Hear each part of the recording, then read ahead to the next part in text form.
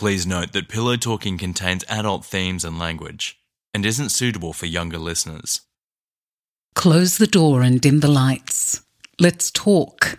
I'm Violetta Balhas, and this is Season 1, Episode 8 of Pillow Talking, stories about the stories we tell each other when there's no one listening. In this episode, the third person.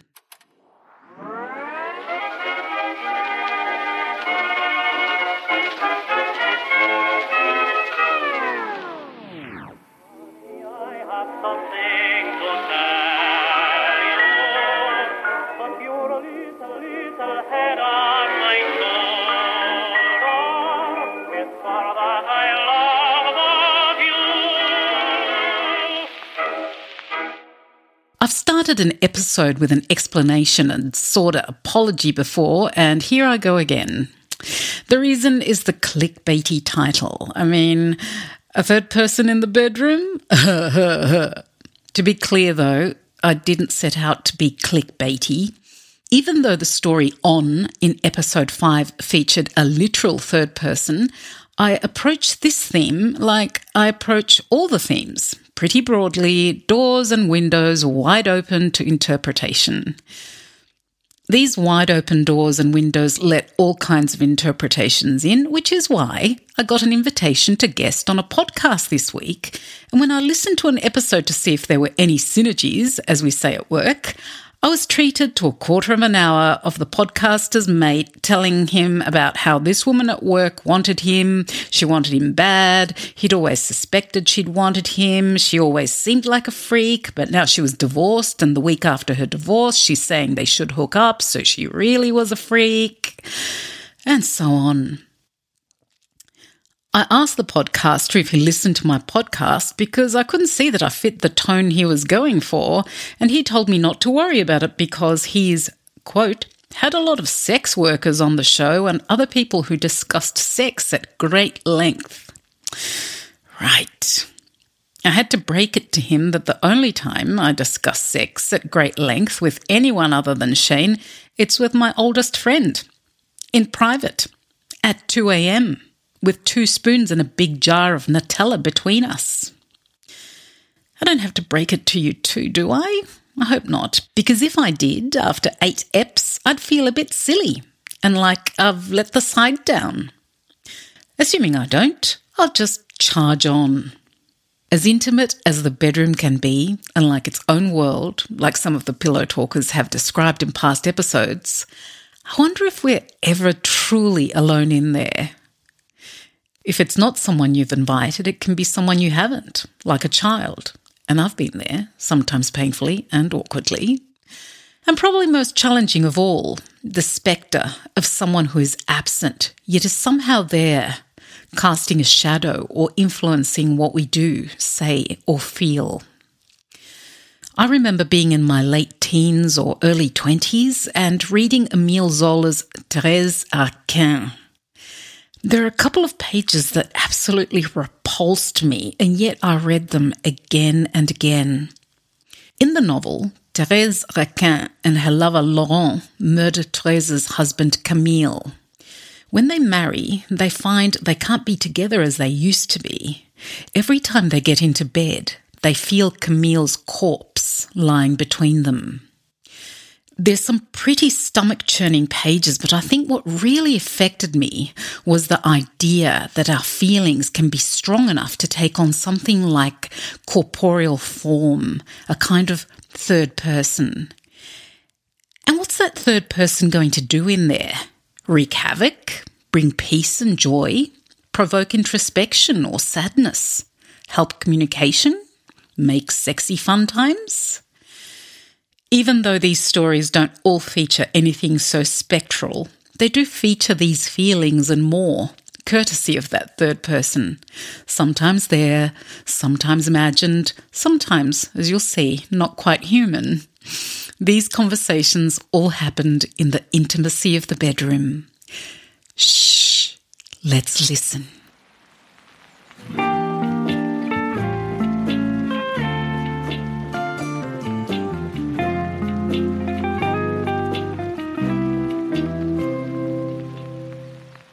3 years in, my wife doesn't regret choosing to be a stay-at-home mum, but she does miss certain things.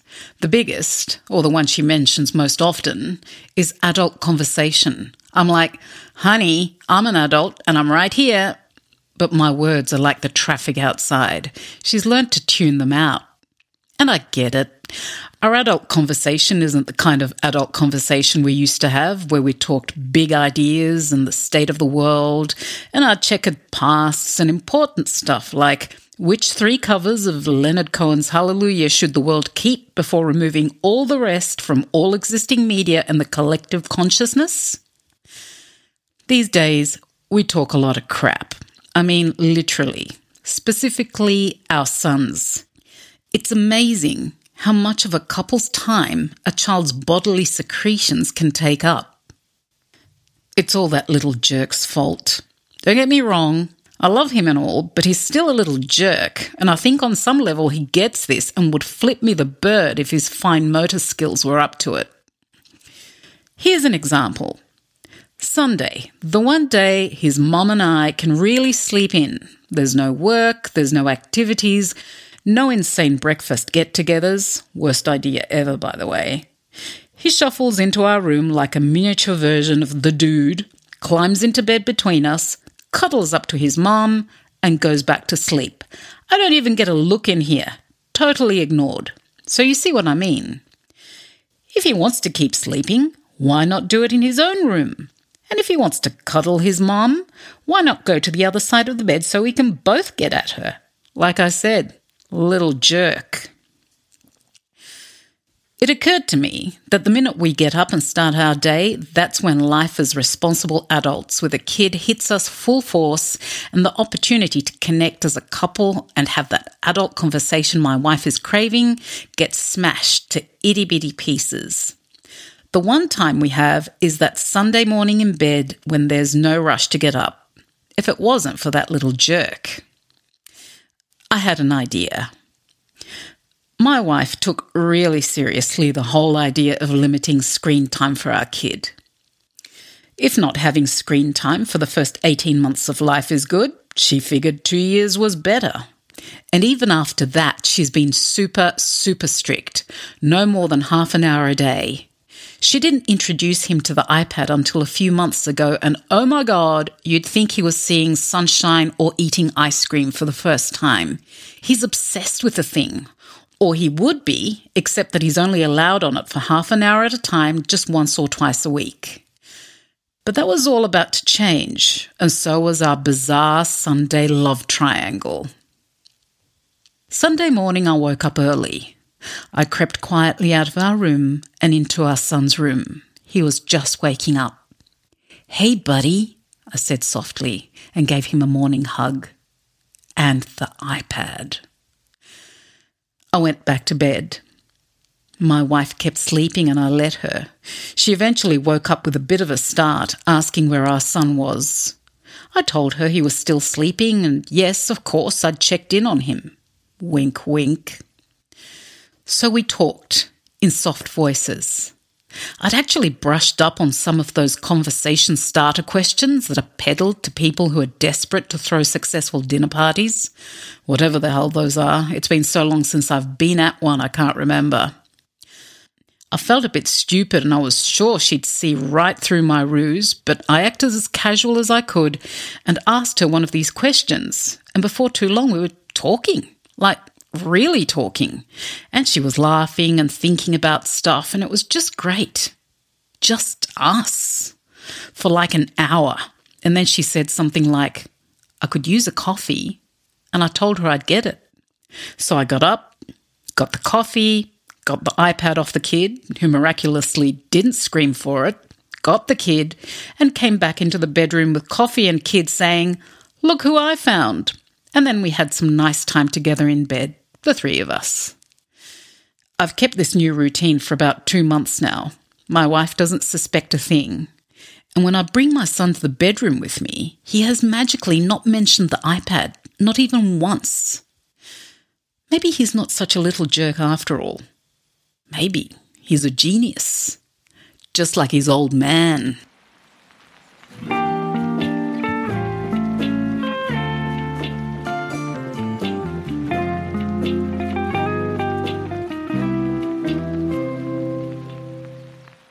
I've heard of men going into grown women's bedrooms and when they see the bed covered in soft toys, noping the hell out of there. Here's something to make any woman nope the hell out of a man's bedroom.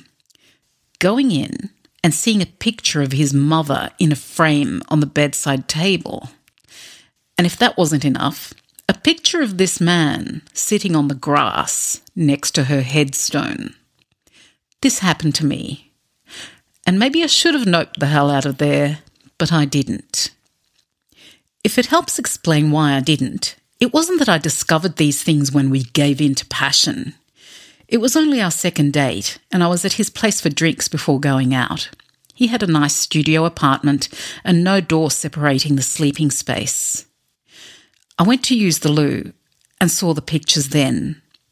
The woman in the picture was so much like him, it couldn't have been anyone other than his mother. My mind fast-forwarded 1,000,000 miles an hour. I like this man. Yes, despite the pictures that should have made me nope the hell out of there. If we ended up in bed, what was the protocol? Turn the pictures to the wall? Put them face down? Ask him to remove them? Keep them as they were and try to ignore them while we fucked? Every option seemed so disrespectful. It was a no-win situation. The solution presented itself on our third date. We ended up in bed at my place. And he stayed all night, and then we went for breakfast, which segued into a late lunch, which segued to an hours-long walk down the beach, and he ended up going home almost 24 hours later. And amongst all this, we talked non-stop. I guess one of the reasons I let him stay so long was the pillow talk that I just didn't want to end. He was just a great guy. And an interesting one, and he was interested in me. So we talked about all kinds of stuff from our past, our families, everything. He told me he and his brother had been raised by his dad. Not an easy man. But he'd always been there for them.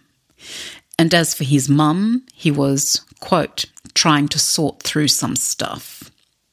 I decided to be brave and asked him about the pictures on his bedside table. He explained that he'd only got to know his mum in the last year of her life. She had left when he and his brother were little, and all the time they were growing up, their dad had told them that their mum was just a no-good person, that she hadn't wanted them. Even though he always yearned for his mother, he never went looking for her. His dad was this old-fashioned, my word is my bond type person, and he couldn't imagine that he'd lie about this. For whatever reason, it turns out that his dad had lied. He found this out when his mother reached out to him out of the blue one day. The boys were more curious than resentful, so they agreed to meet, and she told them her side of the story. It made perfect sense, and she had proof too. There was no way to make up for the lost time, lies or damage, so they did what they could. And then one day, as suddenly as she'd arrived, she was gone. She died suddenly, too young. My boyfriend, because at this point I decided he was going to be my boyfriend, was just trying to process it all. It was a lot. He said he wanted to process it and come out of it without resentment or bitterness. But he had so little of his mum. That headstone was one of just a couple of things. What might seem weird or creepy to some, including a girl on a second date, made sense to him at the time. More than once I've wondered, what if I had noped the hell out of there? What if I hadn't given our pillow talk a chance to go on into the next day? Sometimes people just need a second chance, like his mother did. And like with his mother, it doesn't have to be for a long time. Just long enough to make a difference to the rest of your life.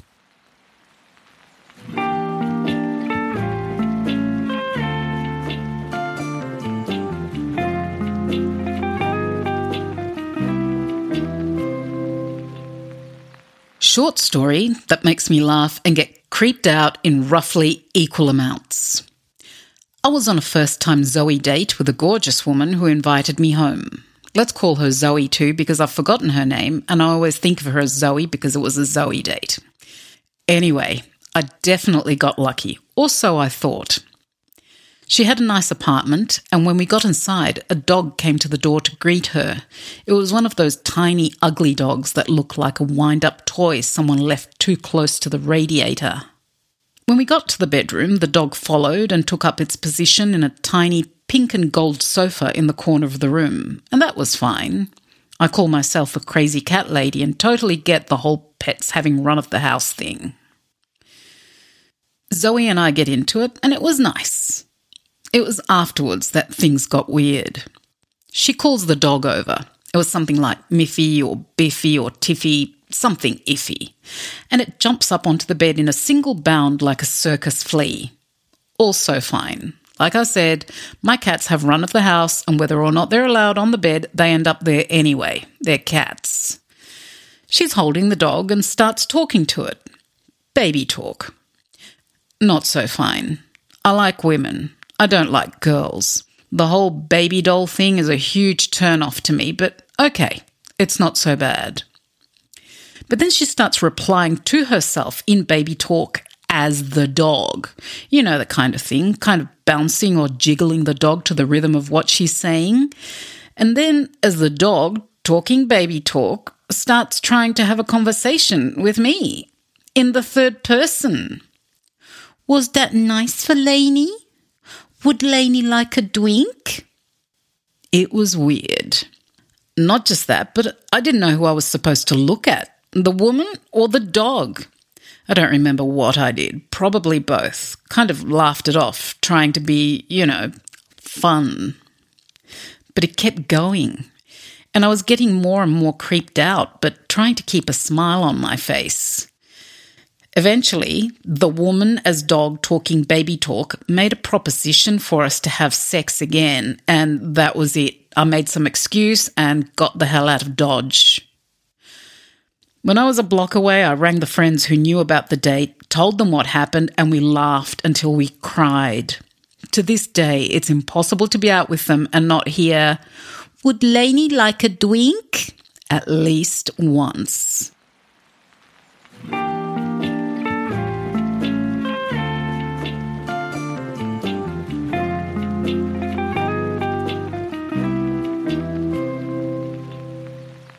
I'm so sorry.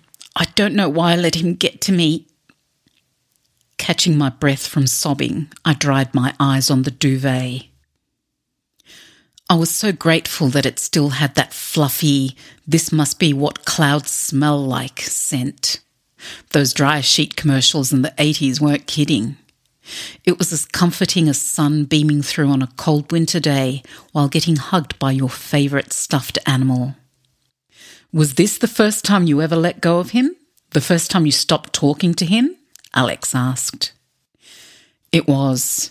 It was the first time in 12 years that Trent and I hadn't spoken to one another. It was also the beginning of August, just a week and a half away from the would-be anniversary. You've never really stood up to him, have you?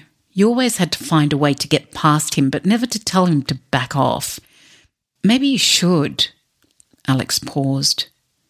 Maybe it's time to tell him you're not ready to talk. It had been 3 months since Alex and I became husband and wife. Trent had moved across the country with the girl he should have always been with, and here I was, crying to Alex about my ex texting me. Trent's first text came through while we were walking around Davis Square. "Hey, Portland, Oregon is a really cool place. You should check it out sometime. That blog post you wrote was really good, BTW." The magic power of old habits sucked me in like a spell. I sent a polite response back as fast as the tips of my fingers could tap it out. "Glad to hear it. Thanks for the kind words on the post." Why? Why did I do that? The second text came through while we were at a friend's birthday party. I popped back into the house to check my work email and found a second text from Trent waiting for me. It was a picture of Portland Flugtag and a note that Morgan, our old account executive, was in labour. The first text was cordial, polished, seemingly well thought out. But this second one was like, "Oh hey, we're friends again. I'm back to disrupt your life." I wanted to say, "Get out, get off my phone." I liked it when we weren't speaking because I was starting to feel like things were concluding for the first time. My angst towards our old hometown was subsiding, but even with Trent 3,000 miles away, it all felt the same. The irrational part of me frantically wondered if I should change my phone number. This seemed terribly drastic and dramatic, but I was feeling suffocated and out of control. I wanted to protect my space, my energy, my time. I wanted to type back, "You will not influence the present." Sniffling and swallowing my crazed thoughts, I looked at Alex. "I think you're right. I never thought of it that way. It feels like the thing with Grace. Like I'm not ready to speak to her yet, and I'm definitely not ready to speak to Trent. But I'm also worried about the timing of all of this. Our old anniversary's around the corner." Alex never knew how haunted I was by certain dates. "It's like a death. There was once a living thing on that day. It is no longer alive. This was the first year I thought I'd be able to get through it without thinking about it." Alex held me as my crying subsided. He didn't judge me. He didn't pick a fight. He just listened and told me it was okay, that he and I were going to be okay, even if an old boyfriend could still rile me up into a snivelling mess in the middle of the night.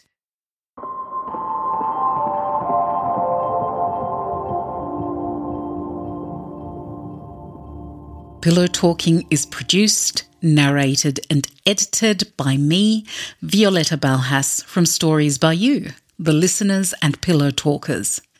Music is by Radovan Jekic. This episode's stories were Little Jerk by Ed, Part 1 by Metza Arancha, Something Iffy by Lainey, and Dryer Sheets by Walker Ray of the Scratch and Sniff podcast. And that's the final story from Walker Ray. If you'd like to hear more, check out her Scratch and Sniff podcast. There's more about that story and what happened with Trent. As always, thank you so much for listening. It means everything. As any of my ex-writing students could tell you, I don't believe that anyone writes just for themselves. I think that's a lot of bull, actually. Everyone has an audience, even if the audience is invisible or theoretical or just not there yet, like someone who hasn't found your work or someone reading your work a couple of generations down the track. Or even if it's something that we anthropomorphize, like a diary. Otherwise, why do we bother writing Dear Diary? I think this applies to all kinds of storytelling, including podcasting. So even though I get so much out of pillow talking, I don't create it just to please myself. By the way, if I did do it just to please myself, I'd probably paint myself in a more flattering, sophisticated light, and not as someone who can power through her half of a big jar of Nutella in the middle of the night with her oldest friend while her kids and husband are asleep. Thank you to those of you who are sending me feedback and messages and subscribing and sharing. If you haven't left a review or a rating yet, I'd love you to take just a minute or two to do that. It helps heaps. You know what else helps? As well as making me backflip happy? That's when someone sends in a story. Honestly, opening up the back end of my website and seeing that there's a story there makes my day, makes my week. And Shane always knows because of my happy yay. So if you want to make me go yay, send your story in. It's easy. Just go to pillowtalkingproject.com and remember you can submit anonymously if you like. And while you're there, check out the show notes. On the next episode of Pillow Talking, that's ill-advised. Stories about those bad ideas and their consequences in the forum of the bedroom. Until then, please take care of yourselves and each other.